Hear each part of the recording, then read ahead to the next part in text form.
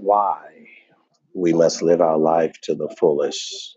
Why we must seize every second and minute of the day. Because in the end, folks, someone's going to die today. I just saw the news of a man who set himself on fire in front of the White House. Another one that was eaten by a shark. Another one where a baby was tossed into a trash bin, dead. Another one where a baby was cut out of a woman's stomach. Another one where a car wreck killed an entire family, mother, father, son, and daughter. Shall I go on? While we wait for Jesus to return, most of us will see Jesus before he ever gets here. In other words, you'll be getting to heaven or hell before he gets to you. So why? Why all of the dissension and division, the distraction? Why? This may be your last day on earth. And if it's not by a gun or an Ebola virus, a mosquito or a flesh-eating bacteria, if it's not by an alligator, a croc, a rabid dog, or a mountain lion that attacked a toddler yesterday here in California, then it will be by a car accident or a plane crash, a lightning bolt or tornado, one of 52 that hit the Midwest and the heartland from Ohio down to Colorado.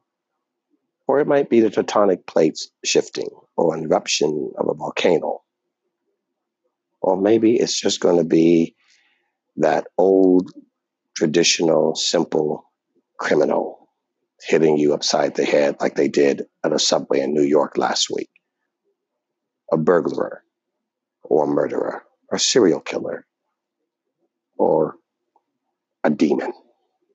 I have no idea, but your life is fragile. And as certain as you are about your plans for tomorrow and this weekend and next week and next year, as you put together your 401k, your Roth IRA, and your retirement, your stocks, your bonds, your investments, and your real estate assets, I hate to tell you, but you're probably never going to see a piece of it, never get to experience $1 that you've saved for 30 years.